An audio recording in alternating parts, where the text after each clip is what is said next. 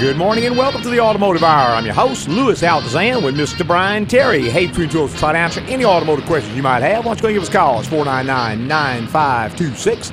And you put a 225 in front of that number, we'll get you to us from anywhere inside the continental United States. That's right, just in case you happen to be listening live on iHeartRadio or one of the others, or even if you listen on a podcast, if you call us at 10 a.m. Central Standard Time, you'll be able to get right on the air and talk to us. And you can hear us on your telephone.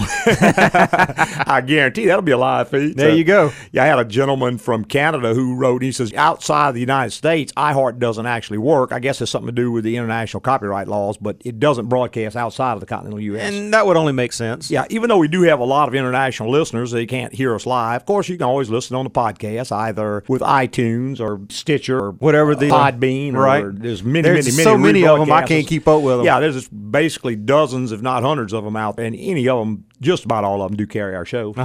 Just click on that, and we really appreciate it.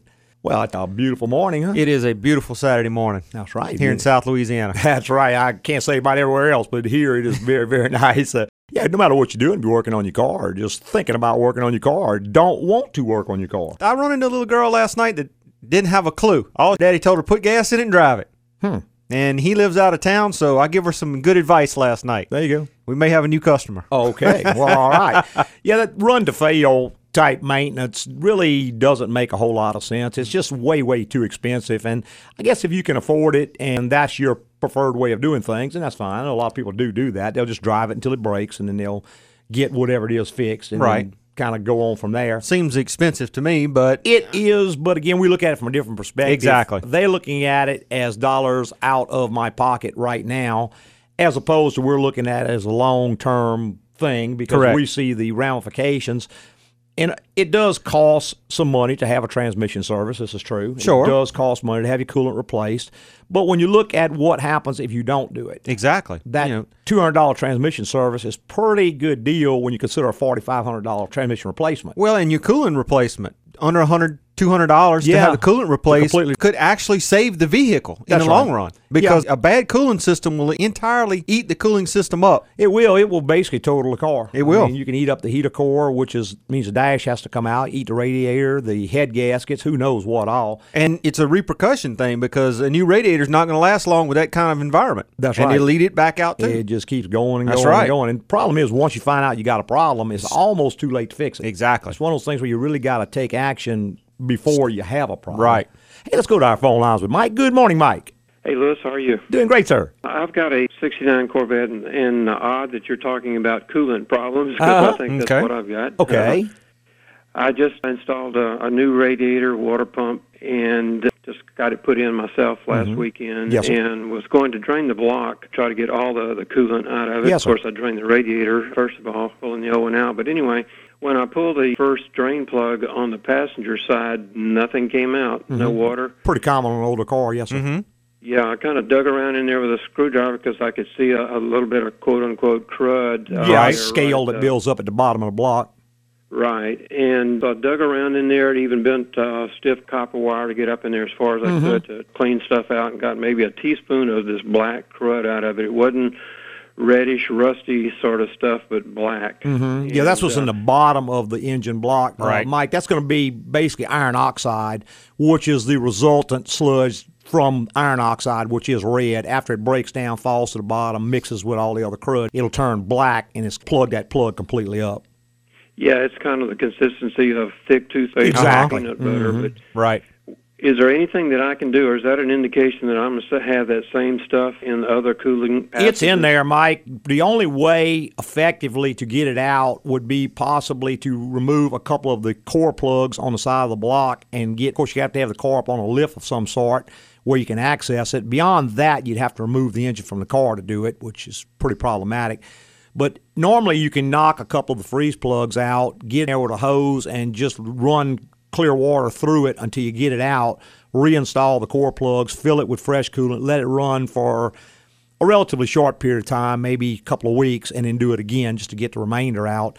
I don't know any other way other than extracting the engine from the car. Right. You're not going to get 100% of it out. There's no way to get it out like what Lewis said. No, you got to take the engine out of the car and disassemble it and go have it cleaned in a special cleaner to get it all out. But I think you can get a good job by doing something like that. You can get the vast majority of it out. If you don't remove it, it's an abrasive, and it's going to continue to circulate with the coolant, and it's going to start eating up things like radiators and heater cores and all, because it acts sort of like sandblasting when it's flowing with that coolant. And the faster the coolant flows, the more the effect. Now, there is a filter that you can put in the upper radiator hose that will catch the big particles that get broke loose.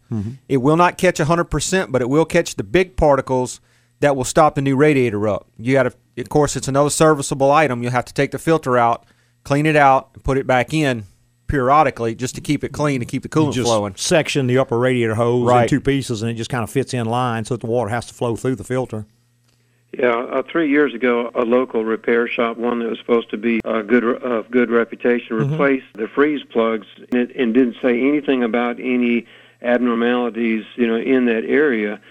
And of course, I brought it to them to replace it because I noticed that one of them was leaking because the original freeze plugs were steel. And of course, they did fortunately go back with brass ones, but then it seems as though they would have said something at that time. Well, they may not understand corrosion. Not every good mechanic understands all the physics of what he's working with, and he tends to treat symptoms. Just the fact that you have a rusted out freeze plug means you've got an issue. Because core plugs are designed to last pretty much the life of the engine, even the steel ones, because they're not just steel, they're cadmium-plated steel. So they're designed to last the life of the engine if everything else is in order. When they rust out, it's because you've got an issue going on.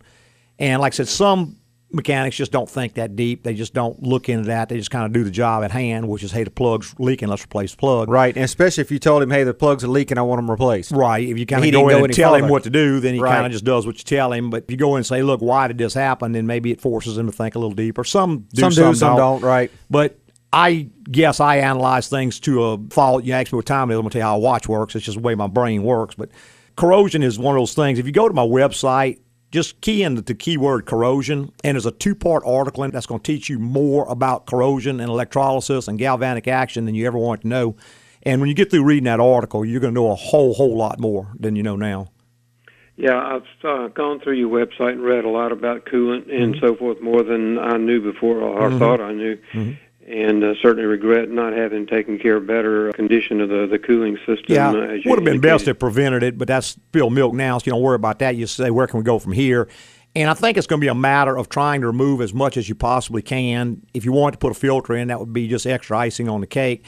But I think the key is going to be frequent coolant changes, because nothing will cool that system better than changing the coolant. Hot coolant is going to clean better than anything else. It's going to pick up the debris, draining and filling on a regular basis, maybe every 3 to 6 months for a while, for a couple of years. And once it comes out nice and clean, you can actually even send coolant out and have it analyzed. They can tell you the parts per million of debris and what the debris is in it. And when it starts coming back iron-free, then you're pretty healthy. Yeah. Well, certainly I want to try to get it done right this time, but I don't want to waste a whole lot of time and effort either.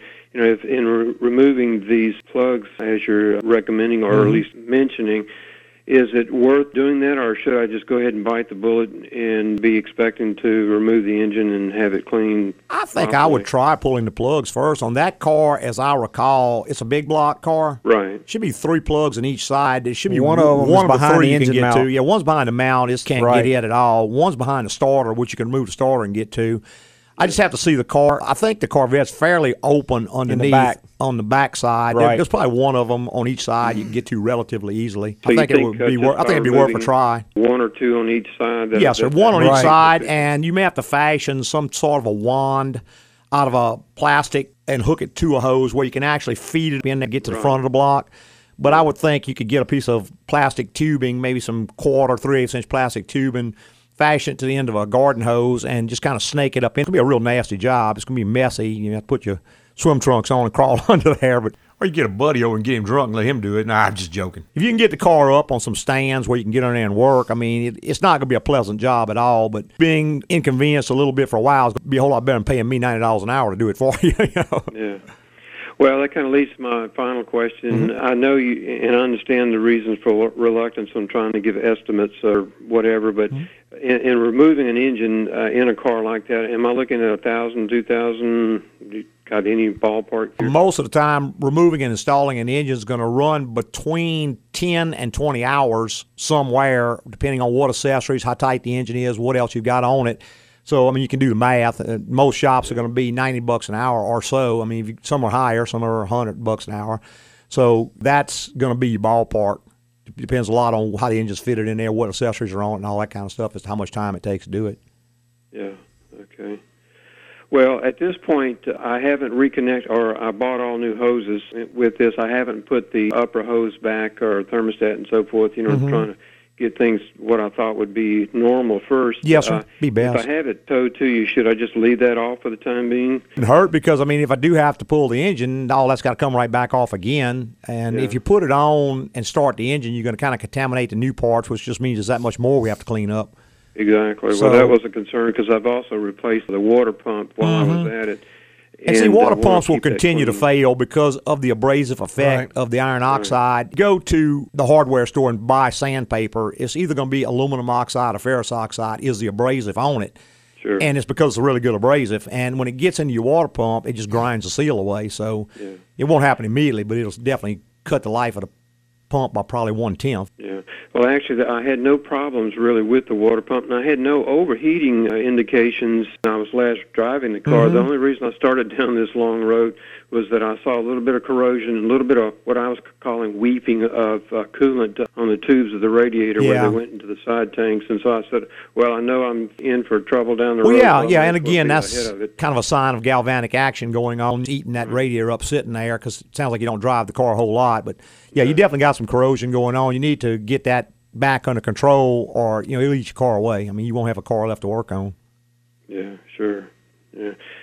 Okay, so you said something like 100 to 200 hours?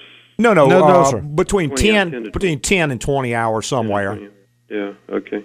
Some go real fast. I mean, you can just drop them right out. Others, you got to do more for. At roughly $100 an hour. Yeah, 90 is our rate. Some are a little higher, but it kind of gives you a ballpark figure. Yeah, okay. And then no telling what else you'll find while you're at it. Well, you're going to probably find a few things while you're in there. I mean, if you're going to take the engine out, you want to do a good look at everything else, like the motor mounts and that sort of thing, because certainly they can all be changed at the same time for no additional charge. So. Well, and it may be that the engine is worn, and you can just send the whole thing to a machine shop. Yeah. Or if that's the case. Or it's fairly fresh, that's not a concern. But anything you think you might ever want to do is time to do it, because you're right there. If the timing chain is old, I mean, you want to change the timing chain, hey, you're right there. It's just no big deal to do while it's all out of the car. Exactly. Yeah. Okay. All right, guys. Okay, I certainly appreciate the information. All right, man. Thanks a lot. Bye-bye. Bye-bye. All right, 499-9526 is the number. If you want to be part of the Automotive Hour, we'd love to have you. Greg, if you hold on, you'll be straight up after this break. Hey, Champ, your dad and I wanted to talk to you about camp this year. You mean Camp Adventure Mountain, where I've gone every year since I was 8 and get to see all my friends? Yes, but there's been a change of plans. Times are tight, and this year you're going to Catfish Camp in Bear Gut Bayou, Mississippi. Catfish Camp? You learn to raise, kill, and clean your own catfish. And a portion of what you produce goes back into your college fund. Wow, sounds exciting, huh, buddy? Here's a little AGCO-nomics for you from AGCO Automotive. There are better ways to save money, like making sure your car gets taken into AGCO for regular preventative maintenance, so you can avoid those huge repair bills. That way, nobody has to go to Catfish Camp. It says here in the brochure, you just grab the catfish, whack it in the head, and it's ready to be skinned. That sounds easy enough. Mom, I don't feel so good. For more AGCO-nomics, visit AGCOauto.com. That's AGCOAUTO.com. AGCO, it's the place to go. Hey, welcome back to the Automotive Hour. I'm your host, Louis Altazan, with Mr. Brian Terry. Hey, Tune Tools will try to answer any automotive questions you might have. Why don't you go and give us a call? It's 499-9526. And we got Greg has been patiently holding. Good morning, Greg. Hey, good morning, Louis and Brian. Good morning. Hey, I have a 2005 Lincoln LS with a 3.9 V8. Okay. I have taken the thermostat cap off, off the housing. Yes, sir. Mm-hmm. And I can see the thermostat. Okay. And when I start that car from a dead cold engine, it will squirt water out of there about 6 or 7 inches. Well, yeah, the thermostat is not a watertight seal. It just restricts the flow. It's not a watertight seal. It's not going to seal it in if you take the thermostat housing off. Some flow is going to go through there. That is normal. Okay, so it's not. Okay. The proper way to check a thermostat would be to take it out and put it in a pot of hot water. With a thermometer in there, and at 195 degrees, it should start to open, and by about 200 degrees to 210, it ought to be wide open. Or just go on my website and search for thermostat, and it'll show you an article all about it. It's not like a regular thermostat. It's built into the housing. Not on a 3.9. No, 3.9's got a separate thermostat. There is a thermostat housing. Yeah. And there's a heater control valve that might be what you're looking at. You got to push it down into the housing and twist it. Yeah, well, that's pretty common on cars today. Yeah. That's really nothing real unusual. But what kind of problem are you trying to solve, Greg? Well, it was overheating. And when does it overheat? Well, whenever you drive it down the road. Okay. It overheats when you're going down the road, or does it overheat when you come to a stop? No, going down the road, driving down the road. Okay, and when you come to a stop, what does it do? Well, whenever they stopped it, they drove it. Yeah, but we're trying to get out of you, Greg. I got to know when it overheats because it's going to be totally different diagnosis depending on that. In other words, if you were going down the road, you came to a stop and it got hot, that's an airflow issue. Okay, if you're going down the road 60 miles an hour and it starts overheating, that's a capacity issue, which is two totally separate things. So find out from them when it overheats or what caused it to overheat, and when you come to a stop, what it does, and that's going to tell you the area to start looking in. Okay. Because there are literally a dozen things that can cause an overheat, and you're going to run out of money way before you run out of guesses. I mean, you start guessing at stuff, you ain't going to even get close to the problem. And every time that engine overheats, you getting real dangerously close to tearing it up because the 3.9 don't take overheating. Yeah, I mean, you can go in right now with a scan tool and see how hot it got. If it got over 260 degrees, it's going to set a code for that. And if it did, I mean, the odds of having real serious issues are pretty bad. Yeah. It's an aluminum head engine. They will take out the two heads on it in a heartbeat. Yeah, that's what I told them. Mm-hmm. But, thermostats do occasionally give trouble, but they don't really give that much trouble. And you would just need to know when it overheated. Try to get the full story out of them. What were you doing? I was driving 60, and it was okay, and then I came to a stop. When I came to a stop, it started getting hotter and hotter. That's one thing. Yeah. Or I was going down the interstate 60 miles an hour, and it started getting hotter and hotter and hotter. Well, that's something totally different. You're looking at something like a plugged radiator or a blown head gasket or something like that. Yeah. It's producing more heat than it can get rid of. The other is it doesn't flow enough air through the radiator when it's stopped. Right. So find that out, and I guarantee you'll find the source of your problem. That's how you have to diagnose it. Okay. All righty? All right, Lewis. All right, Greg. Thanks, man. All right, sir. 499-9526 the number. If you want to be part of the automotive hour, we'd love to have you. And we've got Ray online. Good morning, Ray. Yeah, good morning, guys. I appreciate you taking the call. Yes, sir. Thank you. I got a 2005 Pontiac Grand Am, 3.4-liter engine. It's giving me a service engine, and they're saying the code is a random misfire. Okay. I've replaced the plugs, the plug wires, and even the coils, and it's still giving me that random misfire. Yeah, right. Go on my website, Ray, and just type in the word random misfire in the search bar, and it'll give you an article how to go about trying to find that. Random misfires, you got to remember, is something that's occurring on all the cylinders. Okay. So it is something that affects all the cylinders equally. Stuff like a spark plug, you're not going to have all the spark plugs go bad at once. You can have one plug go bad. So that would be a single cylinder misfire. Same thing with a plug wire, same thing with a coil. Right. It will set an individual code for that cylinder or the adjacent cylinder. Right. Instead of being like a PO300 or a PO316, it's going to be a PO1, PO2, PO3, PO4, and so on. Okay. You can forget all the stuff that affects one cylinder individually because it's a random misfire. That means all the cylinders are missing at random. Right. So now you're looking at stuff like, let's check the fuel pressure because low fuel pressure will cause a miss on all cylinders. Let's look at a catalytic converter being plugged up, exhaust back pressure. That would cause a miss on all cylinders. Let's look at an airflow meter or a map sensor, you see. So you got to know more than just going there and start throwing parts at it. Right. Because everything you've done is pretty much wasted. Okay. Well, see, at first, the first code I got was a 301. Okay. All right. Misfire on one. Okay, misfiring on cylinder number 1. Okay. Right. And then I changed the plugs, and then I got a service engine light again, so I went back, and they said, you got a misfire on number 3, P0303. Right. 303, yes. And then so I changed the plug wire and coil, and then now I got a random misfire Yeah, and it's like, wow. Well, you might want to go back and trace your work. Make Right. sure you didn't cross a wire or get something wrong. Maybe knock a vacuum line off. Could have a defective spark plug. Very well could have. Or defective plugs, depending on what brand you bought. And don't tell me over the air, but, man, there's some spark plugs, they are junk out the box. You have misses everywhere. I would recommend, if you haven't already done it, get a set of AC Delco plugs and a set of AC Delco plug wires. Right. Because you may have created a random misfire if you put aftermarket parts on there. See that very commonly. Okay. I mean, you see, that's the problem is you go in, you had one problem, and then you put junk parts. Well, then you end up with 3 more problems, and you go off on a tirade of spending money. Right. And you actually fixed the first problem the first time. You just created 3 more problems, see? Right, okay. So, yeah, I don't think a new part's a known good part. Okay, what was the website address again? AGCOauto.com, AGCOAUTO.com. Very good. I appreciate it, guys. All right, Ray. All right, Thanks, sir. man. Bye-bye.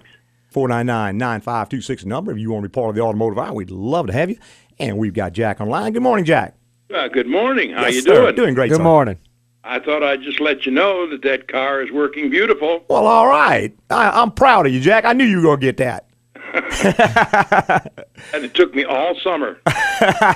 Well, you got it all done right in time for winter. That's it. When you don't need it. Car's in storage and all covered up now. Yeah, how cold is it up there right now, Jack? Oh, it's in the 40s. Oh, well, you don't need air conditioning then. No. Nope. You got the big air conditioning running right now, man. No, I just thought I'd give you a call, let you know. Well, great. Yeah, I figured that was going to do it. I think probably the condenser and getting that trash out is what ended up doing the trick for you. I mean, as soon as I put that condenser in there, Yes, sir. working perfectly. I tell you, I couldn't tell you how many cars we fixed just by changing condensers. I mean, Yeah. we do a lot of air conditioning work, and we change an awful lot of condensers and fix a lot of problems. Right. All right, well, All right, thank Jack, thanks for calling, man. you. Bye-bye. That's old Jack from Ohio. Boy. Yeah. He spent all last summer trying to get that air conditioning fixed. I know it. Hey, we're going to take a quick little break and be right back with more in the Automotive Hour. Jack, how was your trip to the Bahamas? Oh, Kristen and I had a blast. Yeah, I'm gonna miss our beach trip this year. You know, paying notes on that new car. Yeah, the new car. I was gonna buy used, but Big Joe over at Big Joe's Autoplex kept telling me how business was slow and he was hurting, practically giving new cars away. So I spent the extra 15 grand for the new one. Yeah, I saw Big Joe on a trip. Actually went out on his boat with him. Big Joe has a boat in the Bahamas. Technically more of a yacht. Here's a little AGCOnomics for you from AGCO Automotive. In times like these, buying a new car may not be your best option. Keep that old one and just keep it running right with preventative maintenance from AGCO. So I'm stuck paying this car note while Mr. Happy-Go-Lucky Joe cruises the Bahamas. Look, Joe was a little upset. He lost his house, you know. Really? Yeah, I think it was the one in the Keys. Or maybe Aspen. Oh, give me a break. For more AGCOnomics, visit AGCOauto.com. That's AGCOAUTO.com. AGCO, it's the place to go. The riveter, I don't mind it, cause the man with the whiskers has a lot behind it, but I can't. Hey, welcome back. Just join us, the Automotive Hour. I'm your host, Louis Altazan, with Mr. Brian Terry. Hey, between two of us, try to answer any automotive questions you might have. We're going right back to our phone lines with Joe. Good morning, Joe. Good morning. How you doing? Doing great, sir. Okay, I had to text y'all, but I guess I didn't give y'all enough information. I have a 98 Isuzu Hombre, Okay. and I get a reading that it's EGR problem. Okay. Now, when I take the pin off and you got the A, B, C, D, and E pin, That's 5 correct. pin. Mm-hmm. Okay, A is the ground that comes from the computer. I guess it grounds it whenever it... Well, there's 12 two volts. grounds. You got a system ground, and then you got A is the ground for the stepper motor inside the EGR valve. B is the ground for the pintle sensor, or the sensor inside of the EGR valve. Okay. Well, the thing is, I get the 5 volts, you know, that it's supposed to get. Yeah, that's just a reference, though. Right. Yeah. You don't have enough equipment or enough knowledge to test that way. It's just setting an EGR code and you're trying to figure out if it's the EGR valve or what the problem is. Right. Well, when I take the plug off and I check it, I get my 12 volts on E-pin. Mm-hmm. But the minute I plug it into it, it drops to 0.010. Yeah, but see, you're talking about the feed off the ignition that's going to do that. That's not necessarily going to be at half voltage when it's plugged in. That's an ignition feed. You're trying to check something digital with a voltmeter, and it just ain't going to work. Probably your best bet is most of the time, what engine is it, Joe? It's a 2.2 liter. More times than not, if it's got that round motor-looking solenoid-driven EGR valve, those do not fail. I mean, they rarely ever give any problem. More times than not, the passageways under are going to be plugged up with carbon.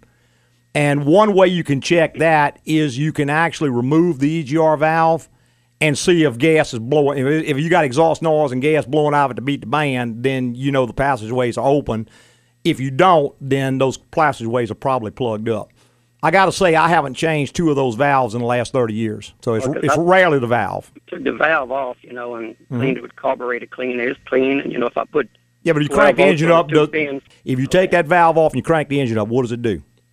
Well, I hadn't tried. Well, try that. Okay. Try that. See if it blows like a wide open exhaust leak. Then those passages are open. But that passage snakes all the way up into the intake. I mean, it's probably about a half a foot long or so. Yeah, and you're not going to clean it through the valve. You're actually going to have to take the intake off and go in from each port has a acceptance into it. You have to go into each port and clean it, and then you got to clean the long run that goes across the back. Now, some of that carbon gets as hard as a brick. Yeah. Right. I mean, you got to drill it out. It's a job to clean. You need like an old speedometer cable or something on the end of a drill and get in there and drill it out. But see, the feeds are coming right off the PCM. So if your PCM were bad, you'd have more problems than that. Okay. That's very unlikely. I'm not saying it can't be. I'm just saying if you hear hooves behind you, you're not going to suspect it's a herd of zebra. Right. You're going to suspect a herd of horses first. You understand? You're going to look for the simple stuff first. That engine always had a problem with those passageways plugging up. So that's the first thing I'm checking. Oh, okay. You can go in there and get a lab scope, spend 2 hours pen testing the computer, but you ain't checked to see if you got flow yet. Right. It'll set an EGR. It will set an EGR valve code because it can't flow. Well, it's commanding the EGR to open, and it's looking at the map sensor, and it won't see the map sensor rise because the gas is flowing into the intake.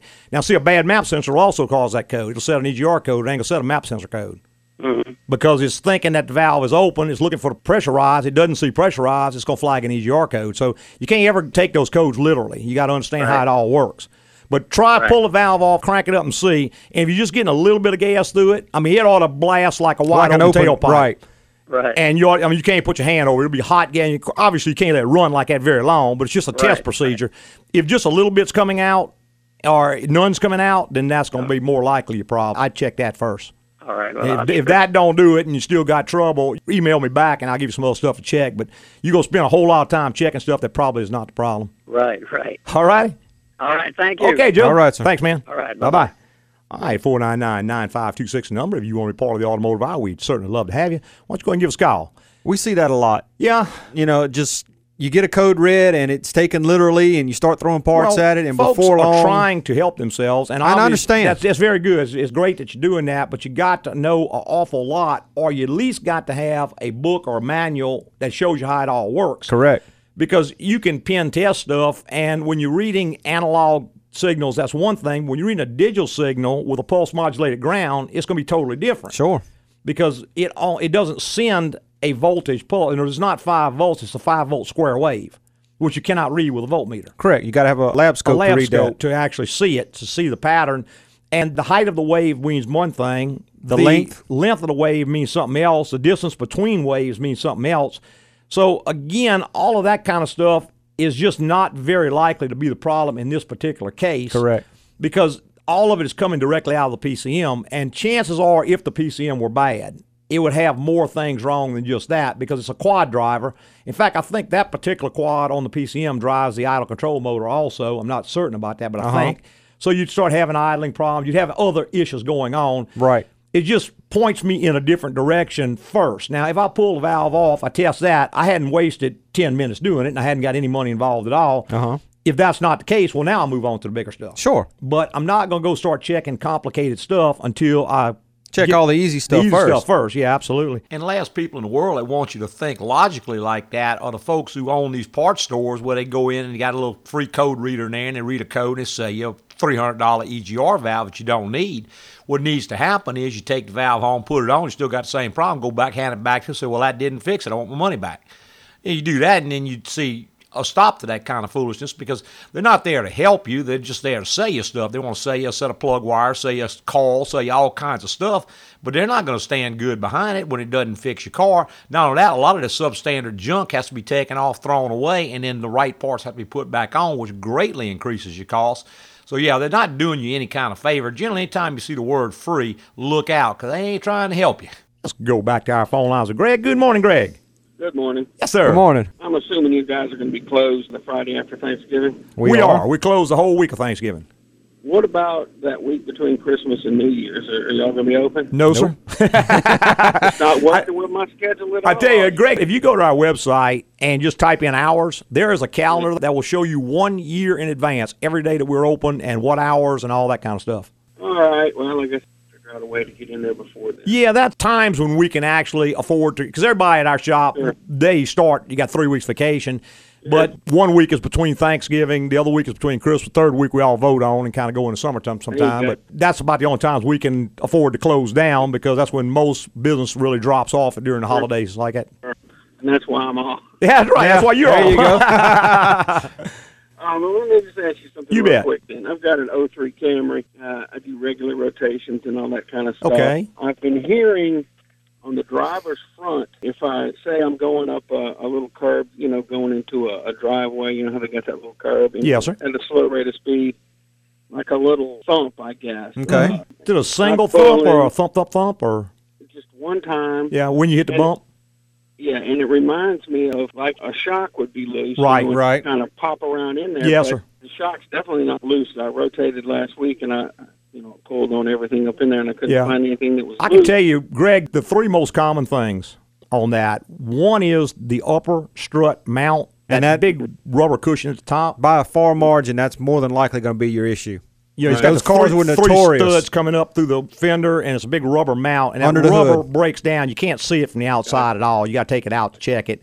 But you get looseness, and when the strut goes up and down, you get a bump, bump, bump, bump. Okay. And the second thing is slack inside of the strut itself, which, again, you will not be able to determine without taking it off because the spring is holding it tight. I was going to say, you're going to have to take the spring off of the strut. Right. Take the pressure off of it to be able to even check it. Yeah, the third thing is what they call a stabilizer bar end links, and that you can check fairly easy. That's a little link that connects the strut to the stabilizer bar. Mm-hmm. To test that, you can just disconnect them temporarily, tape them up out of the way where they won't hit anything, go drive it and see if the noise is gone. Now, that being said, they also, where the stabilizer bar hooks to the Frame. subframe, those bushings are bad about getting hard, and they'll shrink a little bit, and that bar will actually make noise inside of that cushion. Mm-hmm. So those are mainly... Those are the four horsemen of the Camry noise apocalypse. If it's not one of those four, man, it's something You real got something, bizarre. yeah. Right. Probably 99% of all Camry noises are going to be one of those four. No, it's not pulling. It won't. Driving. Slack joint. It's not going to pull. It's not going to affect anything a whole lot other than the noise. Eventually, it'll break and the strut will come through the hood if it's a mount, but that's down the road a little bit. Yeah. Well, so there's no tire wear necessarily that it No, needs. not necessarily. No, if it's No, in sir. alignment, it's just got up and down slack in it. Right. Yeah, you're going to get a noise, but you're not going to get any kind of other noticeable symptom. Not in the short term, anyway. Right. Good deal. Appreciate the help. All right, thanks, All man. right, sir. Bye-bye. 499-9526 the number. If you want to be part of the automotive hour, we'd love to have you. That was a common issue. It was. Just about every Camry that rolled through the door had a bad upper strut mount Yeah, on I think they had some bad mounts there. And I say bad. I guess when they get 80, 90,000 miles, usually you start seeing that. And I guess Right. that's not too bad. But the rubber will actually separate from the bonding of the metal around it. Correct. And so that whole piece moves up and down. When it gets bad enough, it will affect the alignment. It will cause tire wear because it'll cause the strut to move, which will change the camber. But And it the can toe. get real bad before that happens. So most time it's fixed before it ever starts wearing tires. Well, it drives somebody crazy before it gets to that stage. Yeah, bump, That's bump, for a fact. bump, bump, bump, bump. Sound like a mummy beating on the lid of the coffin trying to get out. And the strut itself, we do see that not so much with the original Toyota strut, but a lot of times folks will go in and replace the struts, put aftermarket on, and then maybe a year later they've got a real bad knocking noise. That'll be internal to the strut itself, a failure in the strut. And aftermarket struts are notorious for that. They are. Some of the factory ones, after they get 100,000, 100.5 on them, 200 even. the little bushing will wear out because all the weight is being held by that bushing on the front end. Correct. So it starts wearing in an oblong pattern, and before long the shaft is able to wobble back and forth. So when the suspension changes height, that's the first part that moves, and it's actually a bronze bushing against a steel shaft, so it makes a clunk, clunk, clunk, clunk type noise. And you will not check that on the vehicle. I No. don't care how clever you are. No. Because You you got a have to- spring with about 800 to 1,000 pounds of pressure pulling it tight all Correct. the time. You And when have it's to jacked unload up, it. Yeah, you would have to take the strut out of the car, take the spring off of the strut, and then you can clearly wobble the shaft. In fact, back I and got forth. one in the shop right now. I took out Thursday. We showed one at the auto awareness class. We were showing it to people, and hey, this is what it looks like. And Right, that strut actually got bent Yeah. in an accident. When the shaft went down in the bent arc, it actually stretched the bronze bushing out that was in it and started rattling, and It's real impressive because you can hold the strut and turn the shaft, and it wobbles around about a 3-inch circle at the top. Wop, wop, wop, wop. Like one of those Mexican noise makers you just take by the hand and shake it back and forth. You hear the thing rattling inside. But yeah, that is the kind of stuff. But certain cars have certain things that make noises. The strut mounts on the Camry is one of those things, kind of like when we were talking to the fellow with the EGR valve. We're going to go look at that first because our experience tells us this is where most of the time the problem is. Rather than waste a lot of time checking other things, we're going to check that first. Other cars, like for instance, Ford products, are notorious for the stabilizer end links making noise. Correct. So when I get a bumping noise there in the front end, if I can't isolate, the first thing I'm going to do is tie the two stabilizer bar links up out of the way. That's usually the first thing we do in the procedure of trying to find a noise is get the sway bar out of the way. It's easiest and take least amount of time to do. And it fixes it a lot of times, or at least it diagnoses a problem a lot of times.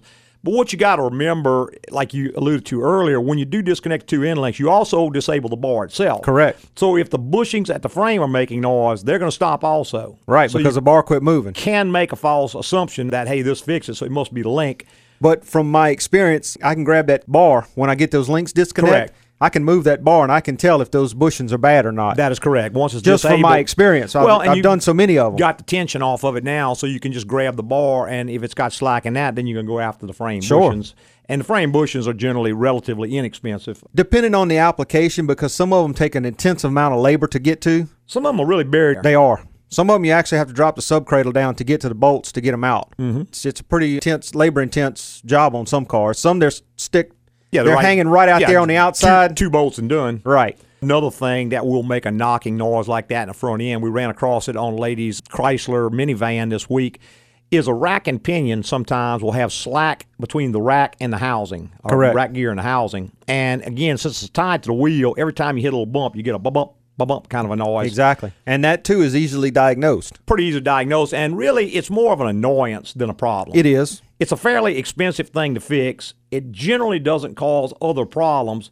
So unless or until the rack starts to leak, you might just choose to ignore it, even though you know what it is. Right. Now, I would certainly not ignore noise because it could be the lower control arm falling off, so you need to get it diagnosed. But if you find out that's what it is, you choose not to fix it at this time. Well, and eventually the rack is going to go out. Eventually the rack is going to go out, depending on that's right. What type of If it's got enough slack to make a knocking noise, it's going to start leaking at some point, and we're going to fix it all right there. So we get two birds with one stone. Exactly. Hey, we'll take one last quick little break, and we'll be right back with more in the Automotive Hour. Man, I wish I wouldn't have bought that brand new car last year. In these times and with that note, our vacation plans are shot. No beach trip? No, Bastrop. Ooh. To visit the in-laws. Ouch. During my mother-in-law's surgery. Please stop. Here's a little AGCO-nomics for you from AGCO Automotive. You know, in times like these, a few bucks spent on preventative maintenance instead of a new car note makes the most economic sense. Then your car will last longer and you'll spend less money and less time in the repair shop. AGCO calls it the lowest overall cost of driving your car. Jack, what about you? Hauling the family to Biloxi in that old 2005 SUV again this year? Nope, we're leaving it at the airport while Chris and I head out to the Bahamas. Wow. Yep, there are perks to a little maintenance on an old car, Dave, my boy. For more AGCO-nomics, visit agcoauto.com. That's AGCOAUTO.com. AGCO, it's the place to go. Hey, welcome back to the final segment of the Automotive Hour. I'm your host, Louis Altazan, president of AGCO Automotive. I got our lead tech, Mr. Brian Terry, right here by my side. Hey, between two of us, try to answer any automotive questions you might have. Why don't you go ahead and give us a call? Still got plenty of time. That's right. right. Try to help you out and point you in the right direction. And if you happen to miss our deadline today or think of something after we go off the air, that's or right. maybe even during the week next week. Or if you're week. listening from outside the country. That's right. You can always visit our website and get your questions answered that way. That's right. The address is www.agcoauto.com. That is AGCOAUTO.com. That's right. There's a contact bar on each and every page. You just fill out the form and send it to Louis, and he'll get it back to you within 24 hours. That's right. And if you don't get an answer back from us, be sure to check your email address. Make sure you type the right address. I noticed, too, two of our callers today are folks who had emailed, and they emailed multiple times. So I guess they did not get a reply back from us. I know Cox email, if you got Cox service, does sometimes block our emails for some reason. I can't understand why. I've written to them several times about it. But if you're not getting a reply, what you might do is go in and add us to your safe sender list. Just add agcoauto.com to your safe sender list. Because sometimes they'll see a lot of email coming out of a certain server and assume it's a virus or they'll something. block it. And they will block it, and you will not receive our email. That, or if you call Cox and complain about it, they may be able to do something about it. I'm not sure, because I know the gentleman with the Corvette, I sent him 3 replies to the same, and the guy with the Lincoln with the thermostat, I replied to that 3 times also. Okay. And I figured when I kept getting more questions that they must not be getting through. Right. But there's nothing I can do on my end other than complain to Cox, which I have done. So if you're not getting it, try adding us to your safe senders list. Also check the junk email folder if you have one, or spam folder. Make sure they're not in there, because it may be funneling it over there. And I think you can right-click and add safe sender right there. I'm not sure. I'm not that familiar with it. I think you right-click on an email in the spam folder and just put not junk, and it'll move it. And I think you might try that, or just call Cox and find out why. Well, I'm not getting my emails? Well, I'm not getting my emails. They were blocking mine. I wasn't getting a pile of email, and I called up there and chewed them out. I said, look, you just take this off. I'll decide if I want to delete something. Right. And I think they took it off mine, because now I started getting most of my emails again. But I know that is a problem for folks. Okay. So something, if you hadn't gotten an answer back from us, it's not because I didn't reply, because I do. I answer every single email every single time. If you're not getting it, either you give me the wrong return address or something's getting blocked on your end. So just check that if you hadn't gotten an answer back. And if not, of course, you can always call us on the radio show. That's right. That always works. That's it. There's several. As far as I know, that's not getting blocked yet. There's several databases you can search on the site as well. That's right. You might even find an answer to your question right there, because if you go into the vehicle questions, right, give you a little quick answer to the problem and kind of give you some information, may even provide you a link to a detailed topic with a whole lot more information on it. Exactly. And on those detailed topics, I do go in every single week and update them. There's one on head gaskets, and it's pretty popular. We get a lot of hits on it. I went in this morning and updated a lot of information, added a lot more information, because occasionally I get an email and someone asks a question. I say, well, that wasn't really covered thoroughly enough in the article. So I'll go back and add another 3 or 4 paragraphs, maybe add some more illustrations. So if you've read some of the detailed topics, you might want to go back and read them again, because they do get updated on a regular basis. That's great. That's one way we keep our ratings on Google, is because our content is very fresh. It keeps getting updated, and that's one reason Google will keep you high on their list. Okay. Good to know. Yeah. Another thing we did on the site, we added it to what they call the cloud now. So rather than just coming from a server, it's actually served to you off of the cloud. So if you're outside of the country, you're going to get much, much faster download. Oh, that's great. I tested it this morning, and we were in the top 97% of all websites on the internet as far as download speed. Yeah. That's great. Yeah, it puts it across a number of servers, so you get a copy of the original, and it can just dispense it much faster. You don't have the latency, because it doesn't have to go all the way to Austin, Texas to get to that server if you're emailing from India. It can go to one in New Delhi and pop it right off of there, so it's much, much quicker. And that is really a problem with international guests.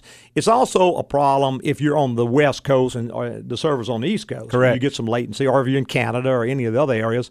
So you might notice the site speed is going to be much, much, much faster, and that's because we've actually hired a service. They don't do it for you for free, but it's a service that actually speeds you up quite a bit. So we got that all online last month. You can notice that the time that folks spend on your site gets longer and longer, because they're not having to waste all the time waiting for something to download. Right. Because we have a number of illustrations on that site that are fairly high resolution, and if you have a slow internet connection, and it may take 30 seconds for that image to download. And not too many people are going to sit there and wait 30 seconds for an image to appear on the screen. They're going to hit the back button. Yeah, they can hit the back button and go. So back when everybody was on dial-up, you had no choice. That was one thing. Well, but that's nowadays, right. Nowadays you don't want to wait for anything. What the cloud actually does, it stores copies of those images so that when you go to it a second time, it doesn't have to go to the server and get that image again. It just pops you a copy of it. It will actually, everybody's computer does the same thing. If you have a site you go to a lot, it's going to store copies of the images that get downloaded or stored on your computer in what they call a cache. And what you're looking at is not necessarily what's on the server. You're looking at what's stored in your browser cache. Once an image is downloaded, it's going to index it on your site, and next time it wants that image, it just goes to your browser cache rather than having to go all the way back to the server. It just makes your computer run a whole lot faster. Gotcha. So when you go in and clear your browser cache, or sometimes if something on a screen, and this is not on our site, but any site, doesn't make a lot of sense, something scrambled up, hit F5, that'll refresh your cache. It won't clear it, but it'll refresh it and get you a fresher copy. Okay. So then it'll clear up. I've seen where I've gone on websites and it's just an error message. I hit F5, well, it comes up. And, of course, you have to go into your browser to actually clear the cache, and that's a whole nother situation. Right, for, and this for a computer hour, not the automotive hour. I had it in. You beat me to it. That's right. But anyway, if you go on that website, I think you'll find a lot of good information. Well worth your time. Pop on there, see what you think. It's www.agcoauto.com. That's AGCOAUTO.com. All that information is not going to cost you a thing. No, it's all free, and there's really no sales presentations on That's there. right. I hate to go to a site where they're trying to sell me something or push an agenda. So right. All pretty much unbiased, free information. Pop on there, see what you think. Get out of here. I'd like to thank our podcasters for listening this week and every week. Tell your friends, go to iTunes, and give us a written rating. Yeah, if you give us a written rating on iTunes or Stitcher, it kind of moves us up so that more folks can find us, and that's what it's all about.